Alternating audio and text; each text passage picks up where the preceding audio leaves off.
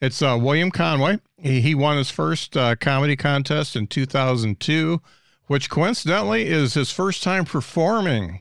So I want to talk about that a little bit. In 2007, he was convicted of robbery and spent nearly 10 years in prison.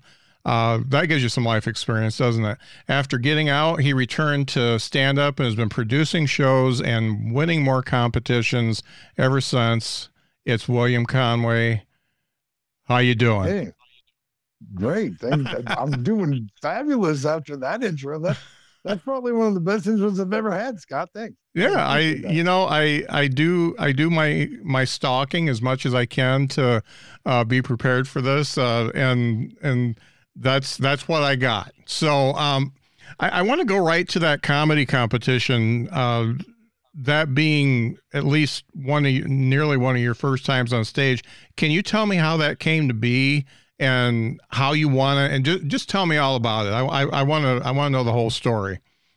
Yeah, sure. No, it's a very interesting story because it sure don't happen every day. It was literally the first time I ever went on stage to do comedy. And at the time, I just had a bunch of friends in my life, because I mean, I partied all the time. I was always, to be fair, at the time, I was pretty drugged out and I was still partying quite a bit. Mm-hmm. But I always made people laugh at these parties. And so people were pushing me. They were like, dude, you have to go try, Mm-hmm. And so it was really the pressing of my friends that made me, and all I did and it was, so the Funny Bone in Sioux Falls, South Dakota was closing. And it was at the corner of 5th and Phillips, and it was in the basement of the brewery there. And they were closing, and a new company was taking over, and it was called Nitwits. Okay. And so they ran this open mic competition because they needed like house MCs for the new Nitwits Club. And so the open mic competition, whoever won that got put into the rotation. And the rotation ended up being about once every 5 weeks because there was like 5 house MCs. And once every 5 weeks, you would do a Wednesday show, a Thursday show, 2 shows on Friday, 2 shows on Saturday. You got paid $25 a show. You got a couple drinks for free every night that you performed, And so I went to this competition, and like I just went to the open mic. And then I get there and they say this competition. I'm like, okay, whatever. I don't care. You know what I mean? Like I have zero expectation of winning.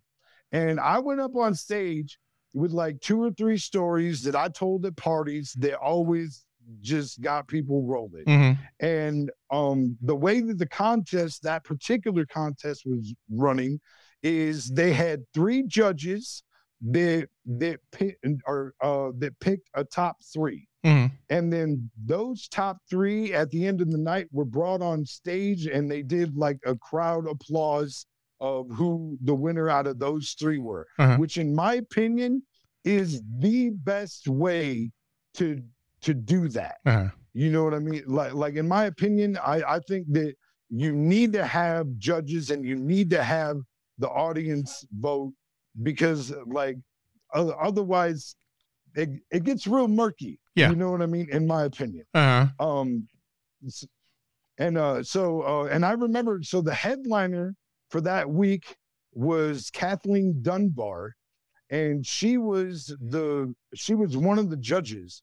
And I remember talking to her after the show, and she almost refused to believe that it was my first time on stage. She's like, and I forgot that this is, I bit the bullet that night. I was the first performer after like, yeah. So like, it was my first time on stage and I bit the bullet and I won. But to be fair, it was like, I had no idea what I was doing. I had no idea what I was in for. Like I was thrown to the wolves, bro. Yeah. Like I had a vast learning curve coming quick. Yeah. So thinking about those stories, stories that you tell your friends that you bring on stage, it's almost like the experience of writing. It's almost like the experience of, putting together a set. and you Yeah. went up with those. Can you and I don't want you to do the set, but can you just give me kind of a like a Cliff's Notes of what those stories were and what kind of reaction you got? I have no idea. Like, that is many, many drugs ago. You Yeah. know what I mean? Like, I have no idea what I did that first time. I wish I did. I wish I knew. I'd be doing it today, probably. You know what I mean? I'm not Yeah. even gonna lie. Why would I throw that away? Like, for real. Like, no, and I'll tell you what, like in the early days, I did not understand the importance of recording everything. Yeah. You know, which I do now. Like now I record everything. I listen back to every set that I do because especially for my style, because like I can sit down and write, and I have sat down and wrote out bits. I used to do it all the time. And I'm pretty surgical with it. Mhm. But to me, that's just not as fun for me on stage. Mhm. Like I can go up there and I can regurgitate the exact same thing the exact same way, and I can make people laugh. But that's not fun for me. Right. You know what I mean? And so I just kind of have a different approach these days. That's kind of outside the box of the norm. But I mean, I do definitely understand the benefits of sitting down and writing out sets. You know what I mean? So you win this, and that gets you the MC spot, and you do your first MC gig. What was that like compared to doing the contest? I mean, you know, it all came. I've always been a pretty it's such a simple word. I'm gonna be so mad that I can't remember it, but it's not. Like eccentric. I've always been like an eccentric people person. Like even when I was in high school, like I remember my junior year in high school, like we had an open period where it was like a common period. You could just hang out in the lunch area, and there'd be like 3 tables of teenagers just sitting around listening to me tell stories. Because I was a new student from a different high school who had went to treatment already, who had already been through a bunch of stuff. Like I'd already been in my first shootout at that point. You know what I mean? So I had some crazy stories to be telling in high school, especially when you consider it was like a podunk high school in Northwest Iowa.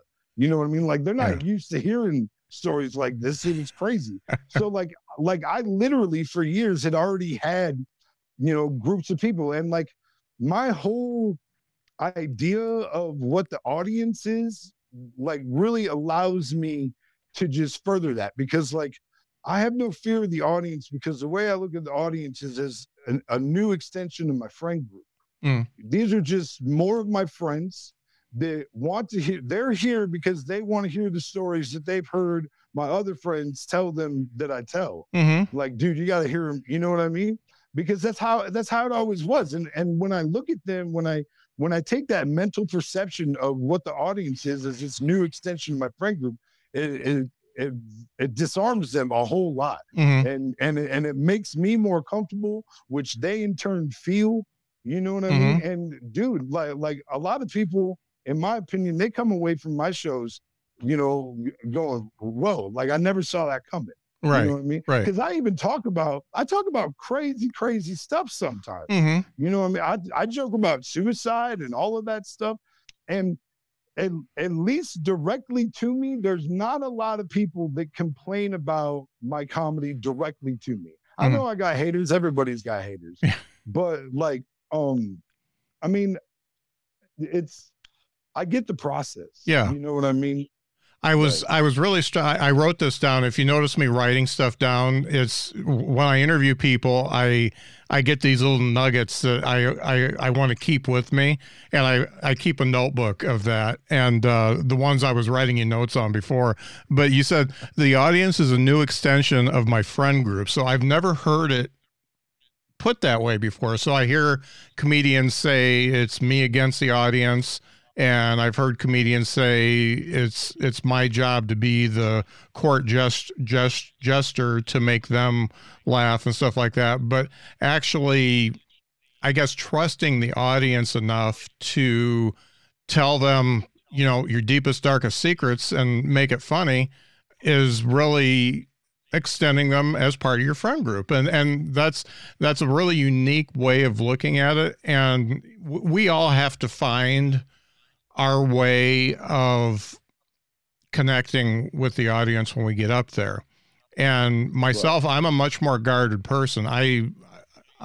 They only get like a third of who I really am when I'm up there, because I don't want them to know the rest. And yeah, no, I undress pretty fully. Yeah, you know what I mean? For real. Right. And the fact that you do that, I think is probably, what makes the audience be on your side pretty quick into the set, I would imagine. Right. Well, and I think too is that so I have learned that, like, talking about my robbery early on in the set to a crowd that doesn't know me can be off-putting. You know what I mean? Like, and I've learned things like that. I've learned that they have to know that I'm not that guy, because, like, so I joke a lot about the tragedy of my life, because Mark Twain said that tragedy plus time equals comedy. You know what I mean? And George Carlin said that you can make anything funny by taking one aspect of it and stretching it beyond belief. Well, unfortunately, my childhood was tragically beyond belief. And so I can pretty much just go up there and tell real stories and people laugh. And really the way I started being more real in my stories was because so I joke about only having one testicle. And when I first started coming back to comedy, I told about 4 or 5 different stories on how I lost it, and none of them were true. You know what I mean? But one of the stories I told was involved my sister. And my sister got mad at me. She like texted me and she was like, "What is this joke?" And I'm like, exactly that. It's a freaking joke. Like, it's not supposed to be something that's believed. You know what I mean? Like, but I was like, okay, well, if everybody wants me to get honest, I'll get honest. And then I started talking about some of the real stuff, and then my whole family stopped talking to me, basically. But it was kind of a mutual decision, because I was like, I'll be honest, like, I came up in a family full of secrets, and as I learned more and more, it's a pretty prevalent thing. I think every family has secrets. Every family has skeletons in their closet. But my family was especially secretive and swept everything under the rug and didn't talk about things. And like, the abuses were like astronomical, and so, like, I've pretty much come to a place in my life where anybody who doesn't want to admit that these things happened or whatever, I have no time for you. You know what I mean? Like because that's it when you invalidate things that actually took place, and like, it's so offensive to me that to me it's intolerable anymore. So it's not a huge loss on my part, in my opinion, although Matt Napa would disagree. He tells me that I should reconnect with my family all the time. That's all right. I'm just connected with some of mine too. So yeah, I mean, it's the way it is for now. Yeah. So thinking about the robbery, I mean, you do a great bit on it from the tape you sent me at Snow Jam. Thank you. Robbing a flower shop and all that went with it. I mean, it makes for great material, but it really fucked up your life. I mean, super bad. I mean, okay. Yes and no is what I'm gonna say to that, because I'm gonna say something that is a little bit controversial, I'm sure, but I mean, prison was the best thing that could have happened to me. So expand on that. Tell me why. Sure. I needed prison because, so I mean, my childhood was incredibly messed up. and pretty much everything I learned about how to deal with people was wrong. Mm-hmm. You know what I mean? Mm-hmm. Like what I was taught and what I saw around me, like my world perceptions were just super whack. Mm-hmm. And like for years in my life, for my teenage years and into my early 20s, like I did whatever I wanted to do in a moment. And if you had something to say about it, we could fight right now. I don't care. You know what I mean? Like Mm-hmm. I was a dirt bag kind of person. I was a drain on society for sure. Mm-hmm. You know what I mean? And I I pretty much had no redeeming qualities. Like by the time I went to prison and started taking a look back, I honestly had to ask myself how I had a single friend Mm-hmm. because my character was that low. Mm-hmm. But I didn't. But in like, and I'll say this till I die. In my defense, at that point, I didn't really know any better. You Mm-hmm. know what I mean? Because who the hell was there to teach me? Yeah. Because the people that were there to teach me were, uh, being, I'm not going to get into the details of it, but it was nasty, nasty stuff, Mm-hmm. And so, I remember when I got sentenced by Judge Joseph Nealis, he said to me that what he saw in me concerned him greatly. And what he saw in me was he saw the evolution of crime, is Mm-hmm. the way he put it. And what he meant by that is he said, you go long periods of time without being arrested. But every time you're arrested for something worse than the time before, which leads me to believe not that you go long periods of time without committing crimes, but that you're out there committing crimes all of the time and we're just not catching you. Yeah. So I'm going to give you a sentence to help you understand that this is not how you want to live your life. Mm-hmm. And those words hit me like a dagger to the chest, bro. Mm-hmm. You know what I mean? And then I got sent to prison and I went through the processing. And at the end of that processing, based on like factors like my growing up, my substance abuse, my criminal history, they determined that my projected recidivism rate, which means that within, I think, 5 years, within 5 years of going back to prison, this is the likelihood, within 5 years of being released from prison, this is the likelihood that I'll go back to prison. And my projected recidivism rate was 95%. Wow. And I was I was so mad when that lady told me that. And I remember sitting up in my chair and pointing to the paper on her desk. And I said, I don't care what that piece of paper says. I'm never coming back here. Uh-huh. You know what I mean? Now you can say that all you want, but now that meant I had to change. Mm-hmm. And that was a long, hard road out of hell, bro. Yeah. Because, So I've never been to prison, but it sounds like your time in there, it was nearly 10 years. It was like 9.5, right? Yeah. I did 9 years, 9 months. So you came out of it with a clearer picture of the person you're supposed to be than when you went in. What was it about being inside that taught you that?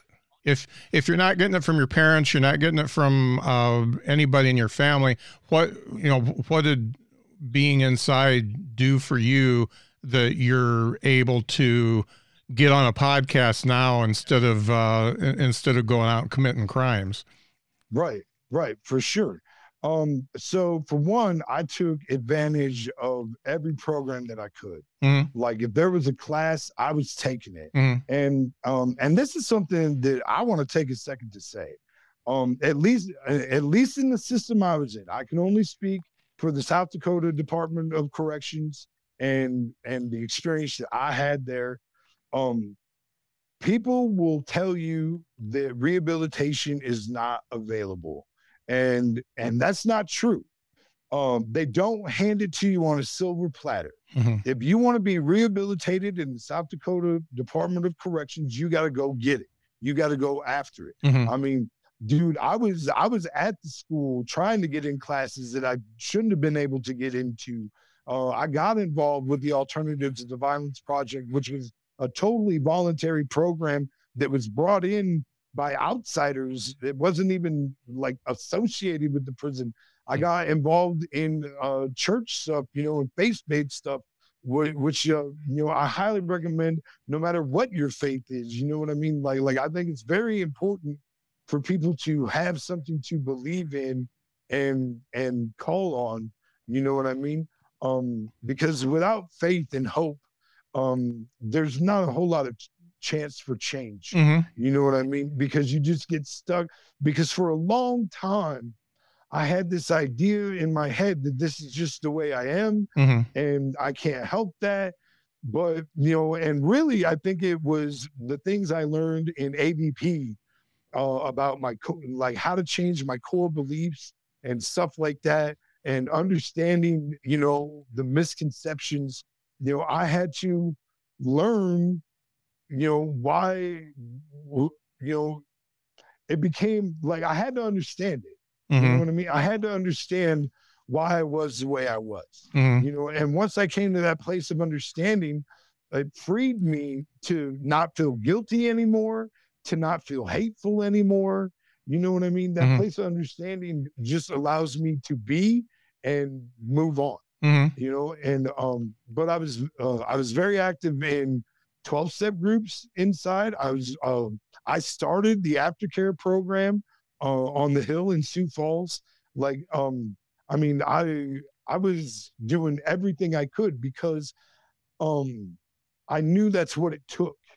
You know what I Mm-hmm. mean? Like, because like while there were a lot of bad things in my childhood, like I still remember like coaches and stuff from middle school and high school who, if you want something in this life, you got to put in the work, no matter what it is. Mm-hmm.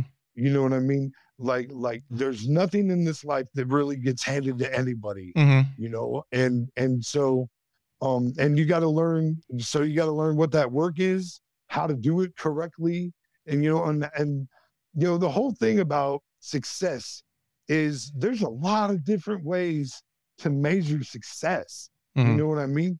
Like some people will say that I'm not a successful comedian. And I think that there's certainly a lot of argument for that. It's not like I've ever put out a special, although I certainly have the ability to or whatever, Mm-hmm. but I've just never I haven't had the opportunity to do it in the way that I want to do it, which is what's super important to me. Mm-hmm. To me, it's not important to get a special out there so that everybody can see me. Like when I finally do a special, I want to do it in the way that I want to do it, and I don't want people telling me how it's going to go or whatever. Mm-hmm. So I don't care about that.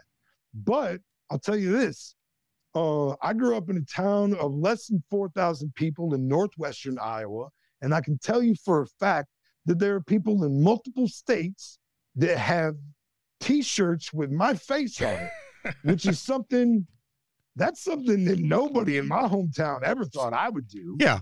You know what I mean? Mm-hmm. So, I mean, it matters on how you measure success. Mm-hmm. To me, I'm a success just because I'm out and actually pursuing what I love and what I dream. Mm-hmm. And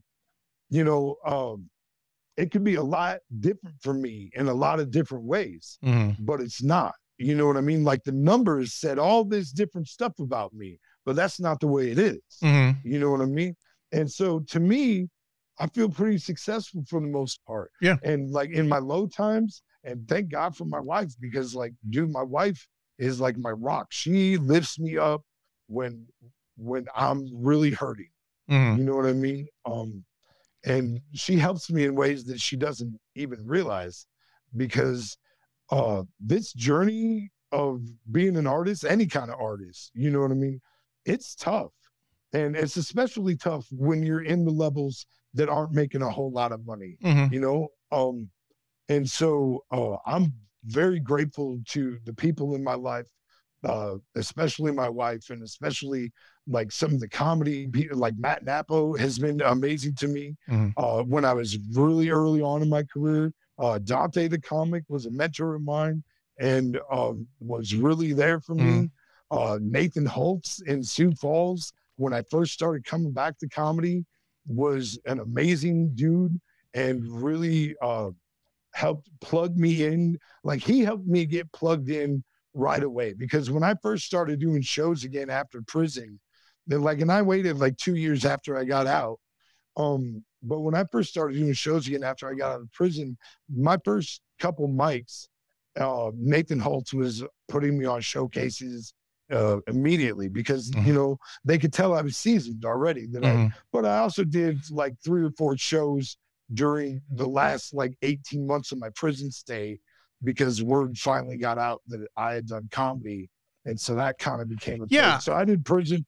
I did comedy in prison, which was a weird experience. Yeah, I wanted to talk about that a little bit because you mentioned that one of the things that really kind of sparked the desire to get back into it when you got out was that roast you did of one of the guards. Was it a guard or a trustee or? No, it was it was Jim Halsey. He was the cultural activities coordinator Okay. in Springfield for like 30 years or so. Mm-hmm. And their job is basic, like they handle a lot of the religious activities, and they also do like that position is probably the most involved person with helping keep inmates connected with their families. Mm-hmm. Like that cultural activities coordinator position is a very, very important position.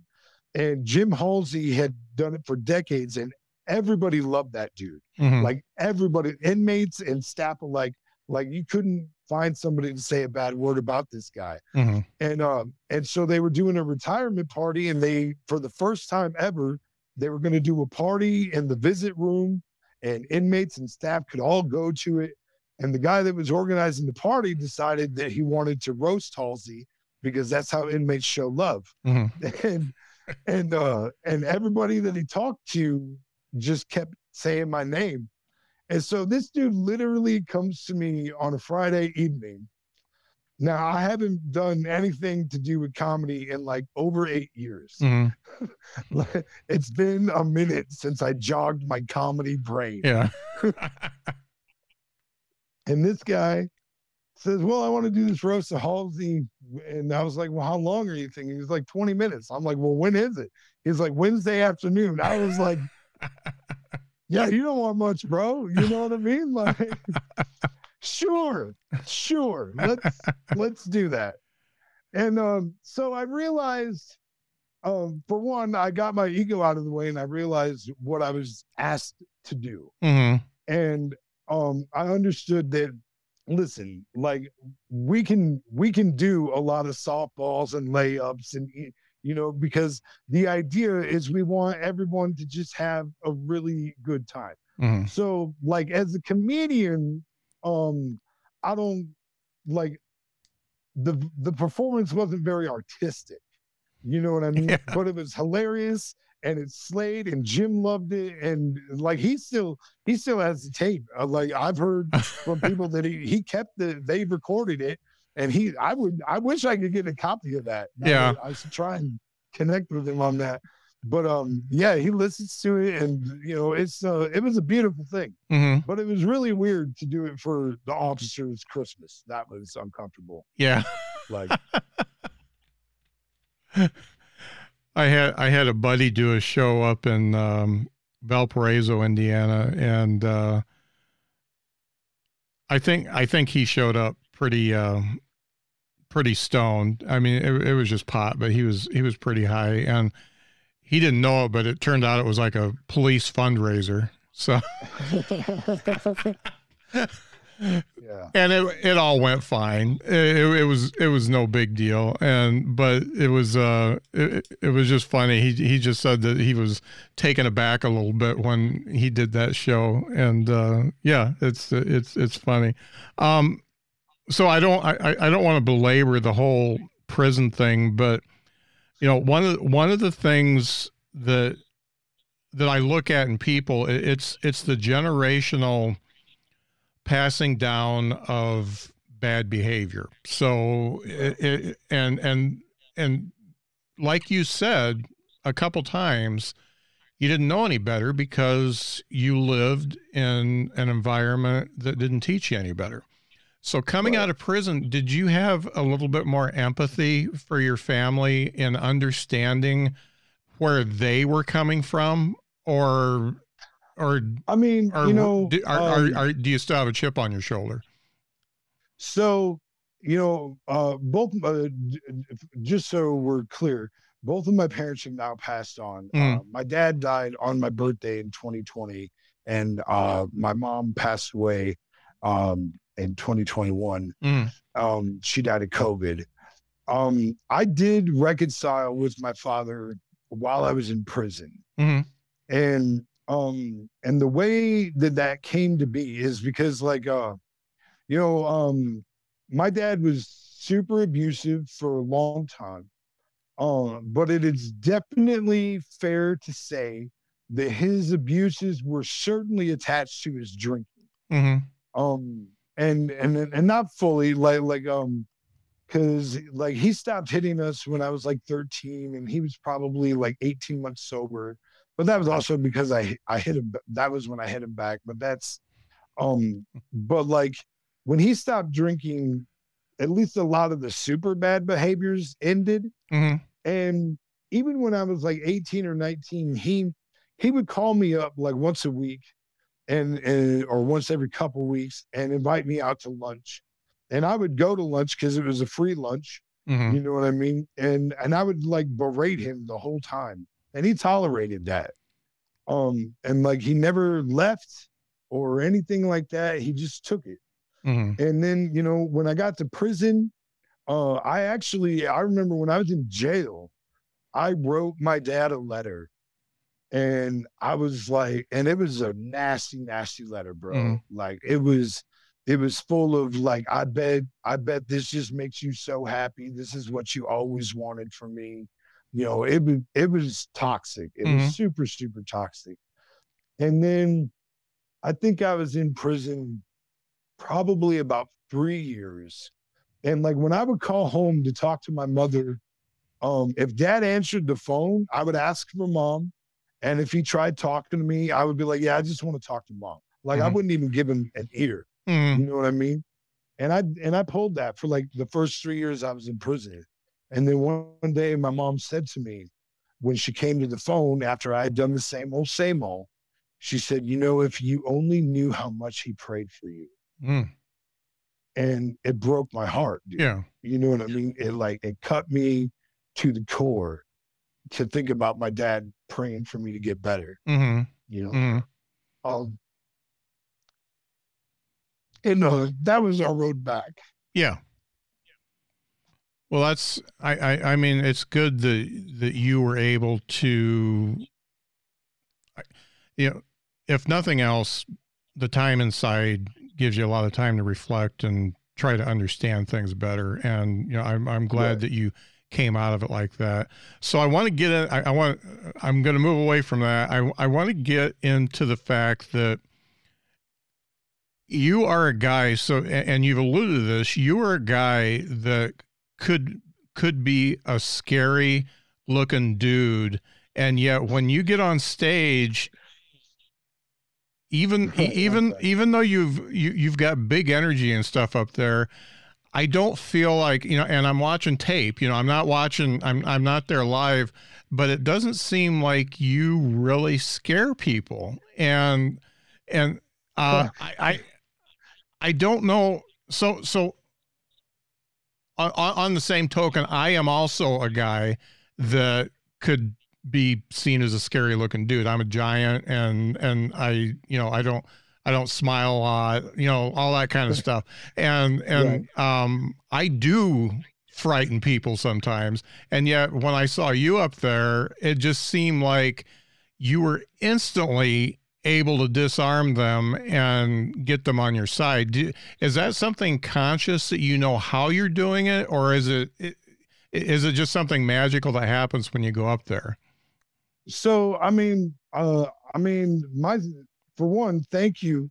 My stage presence is probably the thing I get complimented on the most. Mm. Because yeah, and you're probably going to be surprised to know, especially early on, not as bad nowadays, but gosh, in those early days, like the first 2 or 3 years, like I would be an absolute ball of nerves on the inside. Mm-hmm. Like inside, I am just I'm freaking out. I'm questioning every joke I've thought about telling, and I'll say this. So that to me, atmosphere means a lot in comedy. Mm-hmm. And one of the things I'll say about Nitwits Comedy Club was the club atmosphere was phenomenal in that building, even though it was a small, cramped brick basement room. Mm-hmm. Like what they did with that atmosphere was great. And one of the greatest benefits I had is that when I would go on stage, the lights were absolutely blinding. You couldn't see anybody right away. And then after a few minutes, you could see like the first 2 rows well. Mm-hmm. You know what I mean? And by then, you've already got a couple jokes and laughs under your belt. And so seeing them wasn't such a big deal. Yeah. But like, again, I go back to my perspective on the audience just allows me to go, like when those lights hits me, it's time. This is just that now we do what we do. Like now it's time to tell the stories. This is why I'm here. This is why they wanted to see me. Yeah. To me, I guess it's all mental preparation. Mm-hmm. You know what I mean? So you're definitely a unique storyteller. I would compare you to like a Ron White or something like that in that vein. And that's a hard thing to get into and succeed at, because if your story's not compelling enough to keep them along for the ride to the punch, or any tags that you come up with, you lose them. And I just did an open mic where another comic came up and said, "You had me, you lost me. You had me, you lost me." And I was glad she said that, because I needed to know, because it was the first time I'd told it. But in thinking about that, it's when you get into a comedy community and you've got these people you see a lot, when you're small markets, big markets, you see the comics a lot. What was the best and worst advice you got when you started, and even through the years? Well, Chris Porter, I opened for him one week when he was coming through Nitwits. And he found out through conversation that I had one testicle. Which at that time I did no jokes about whatsoever, because I just didn't want to do that. You know what I mean? But when he heard me say that, he stopped and he was like, "Wait, you have one testicle?" And I was like, "Yeah." And he's like, "And you don't use that in your act?" And I said, "No, why would I do that?" And he was like, "Dude, that's gold." Yeah. And he was fucking right. Yeah. Because I'm not kidding you, bro. Like, it is a rare occasion when a one nut joke doesn't land. Yeah. And I don't know why that is. Yeah. I don't know. And it almost doesn't even matter what I say about having one testicle. It's going to get a laugh. And I don't get it. I don't understand it, but it's definitely true. I've done it. I've seen it a number of different times. You know what I mean? But, and they eat it up, and I love it. It's fun.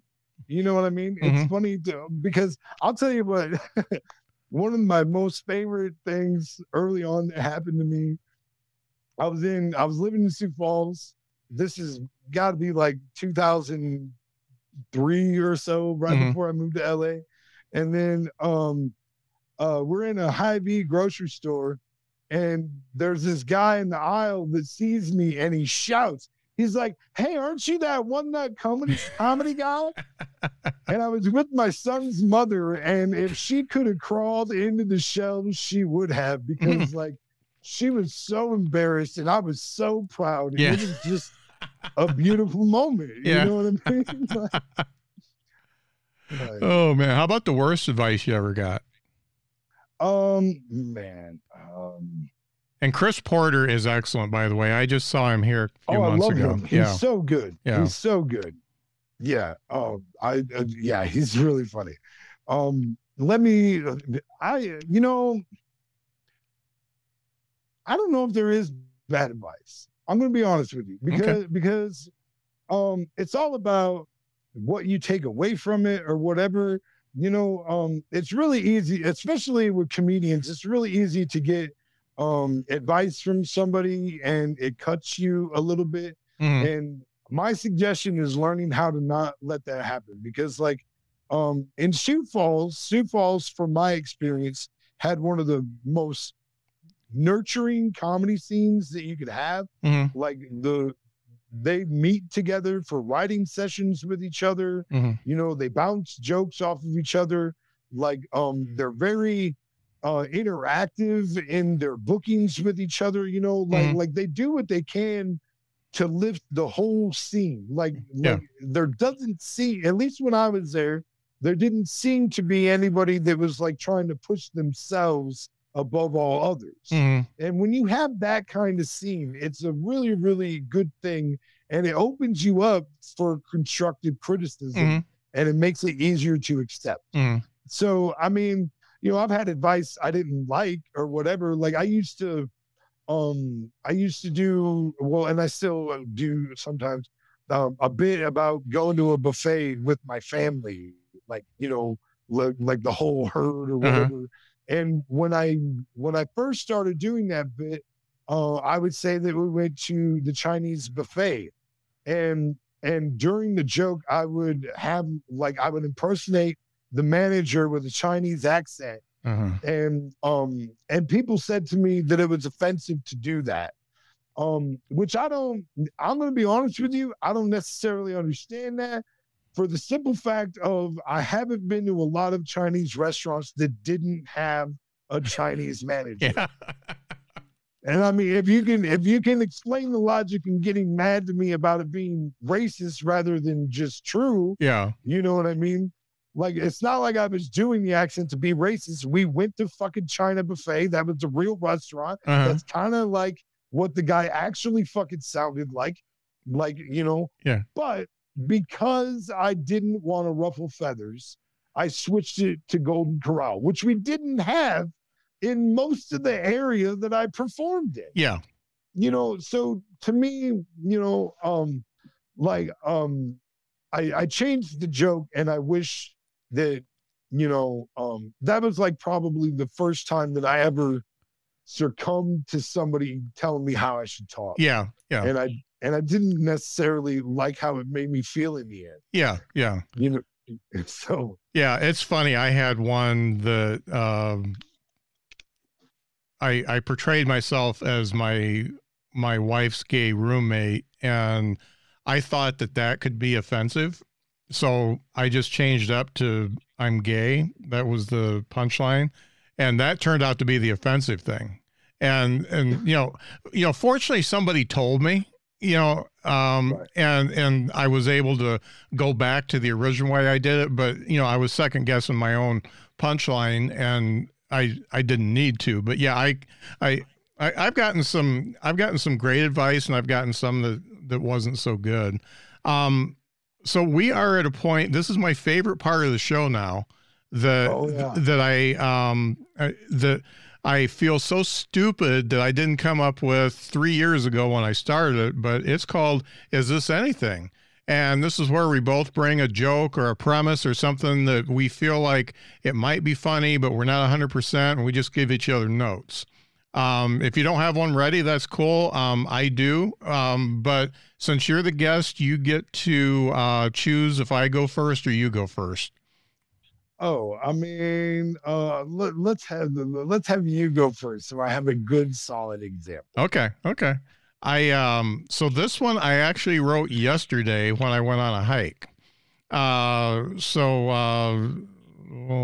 This is one. Okay. One of my favorite things to do when I'm hiking is carve my name in trees, but I do it a little bit different. You know how everyone puts the date on their little carvings? I do too, but I carve a future date. And I include an ominous message. Like today, I carved SJC 11529 and fight the AI. That should make everybody on the trail a little unsettled. And Yeah, that's it. no, that's beautiful. That's great. And that's good stuff too. Yeah. Man. There's so many trail walkers around here, man. You've given me a golden idea. Yeah.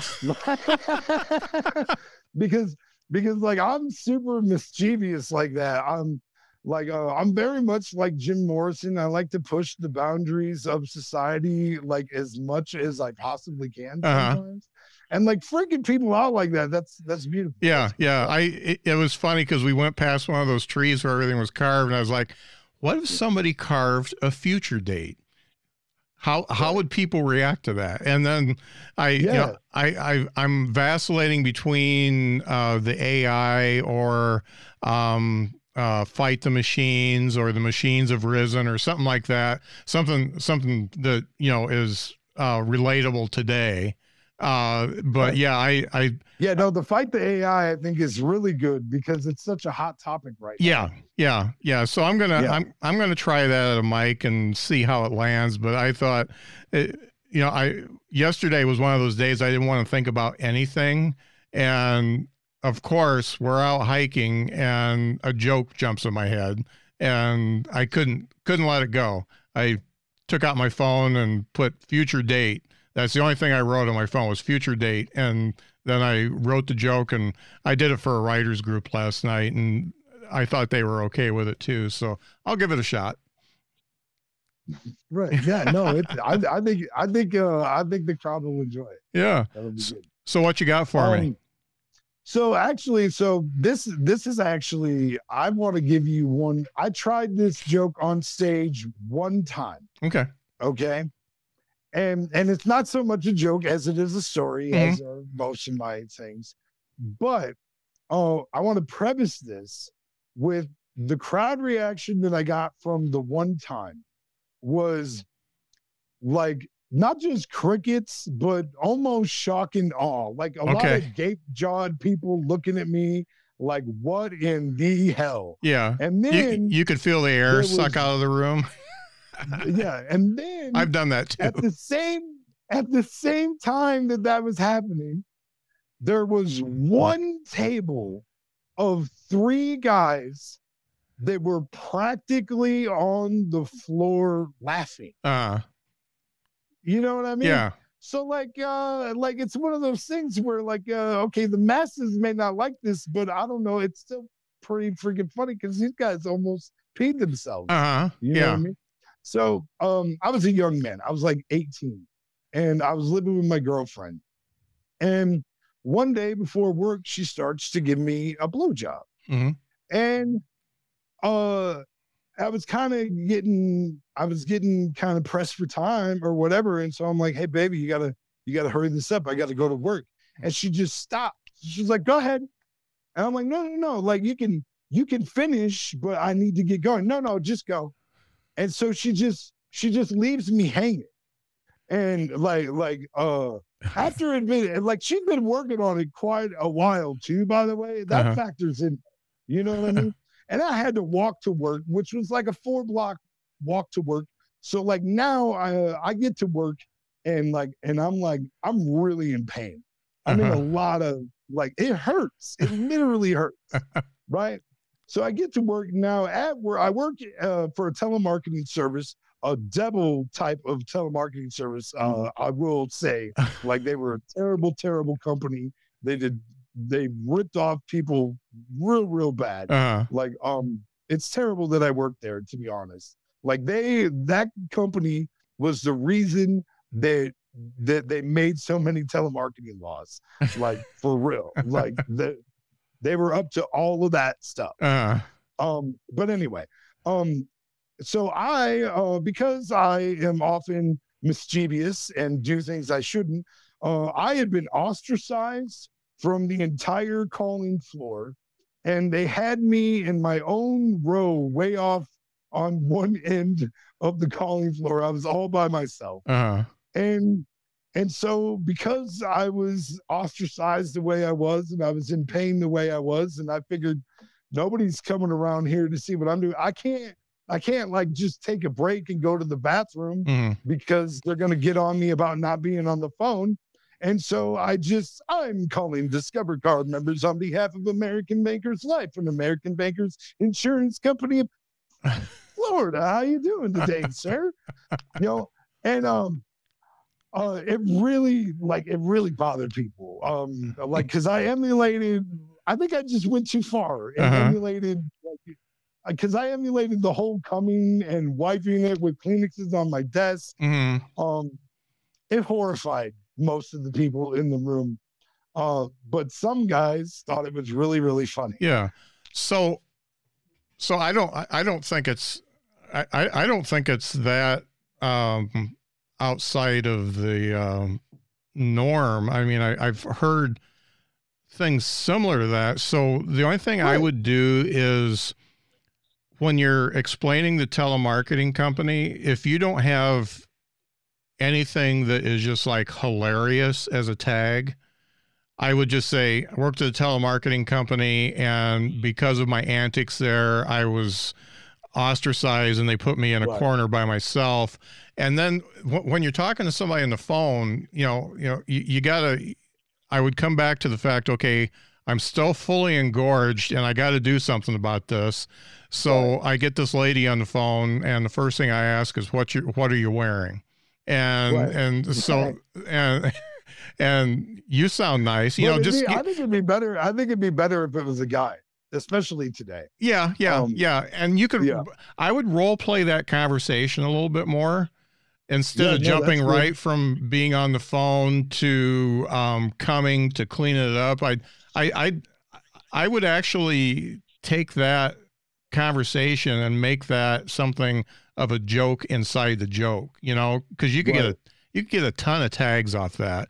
I mean, you're supposed to be I could selling probably, insurance or whatever, and you start talking about man, you smell good from here, Right. that type of stuff, and so that you can Yeah. actually get enough of a picture in your mind to finally stop the blood flow to your cock. Yeah. Dude, I think you know what? Like, as you were, I really didn't think about this until just now when the joke, like a lot of times, you try and think, okay, I got to get to the funny quick, but like you made me think of expanding this so much, because like I have a lot of other telemarketing stories. I Mhm. could probably do a whole hour just on working at that Yeah, place yeah, and like everything that happened, because it was like when you said like things about the telemarketing company that were bad, like um I remember one time I made a lady cry. Like I badgered her like on sales. uh-huh, I badgered her to the point where she started crying and she gave the phone to her husband. uh-huh. And I sold the husband while hearing his wife cry in the background. So it was one of those kind of Yeah, places. Like I remember the quality assurance lady was like, "You can hear her crying." I'm like, uh-huh, "Yeah, but now I'm talking like because we were arguing about whether or not it was going to pass uh-huh, on tape verification because but I'm like, listen, they don't know on the tape why his wife is crying. Because you were monitoring my calls. I rebutted her 9 times. uh-huh. You know what I mean? Yeah, Like yeah, like, so they don't know that. She could be crying about what she sees on television. uh-huh. You know what I mean? So, Yeah, it was just that would be, and I, I can talk about joke writing like for hours, but the fact that you've got the blowjob joke, and you have to set the scene on where you work. You could have a couple decent tags about the telemarketing thing and the joke, and then, man, I got to tell you more about this telemarketing job. Just almost like a callback, and then go into that one. So they're a nice package. They go together. The transition's perfect. So yeah, I think you've definitely got something there, and just make sure you've got enough tags along the way that keeps people leaning in. Right. Get the chuckles in there. Yeah. But yeah, one of the things that very first night when I won that contest, one of the things that Kathleen Dunbar told me, because she knew, like, after talking to me, she knew I didn't know anything. And now I had this job about how to do comedy. And she told me to get this book. It was like Stand-Up Comedy, the book. I forget who wrote it. But that really taught me that book really taught me how to take an audience on a ride. Mm-hmm. You know what I mean? Yeah. Like, I'm very much a believer in like I'm not a heavy hitter. Like my laughs per minute does not tick the way that most people want it to. Mm-hmm. But at the end of my show, you're going to be glad you came. You're going to be surprised you didn't hear about me before if you hadn't heard about me. You know what I mean? Mm-hmm. Like, and so as long as those things remain true, I don't really care about my laughs per minute. Mm-hmm. But I do definitely like the value of having the chuckles along the way. If you don't have the chuckles along the way, then the payoff is never really as big. Mm-hmm. Yeah. Yeah. And I used to, and you're too young to remember these guys, but I used to watch a show called Two Ronnies, and it was a British TV show. And one of the things that one of the Ronnies, I think it was Ronnie Corbett, would tell a story at the end of the show. And the funny thing is his stories would start out one place, and then they would branch out into all these different things, but then he'd bring them all back together at the end. And it wasn't a big laughs per minute thing. It was, and that's the way British comedy is, but you're on the edge of your seat because you know what his style is and you don't know how he's going to be able to bring it back around. It's like watching a TV show with 15 different plots. How are they going to tighten this up and make a good ending out of it? It was kind of like that. And that's what I like about storytellers that can do that. And it's so intricate. It's hard. It's really hard to do that and keep people with you during that time. But yeah, I think your joke's got legs. I think I keep trying it and and try to get to the point where everybody or most people laugh instead of three. A lot of my jokes do that too. But this has been a fun talk. Where can people find you if they want to get you online?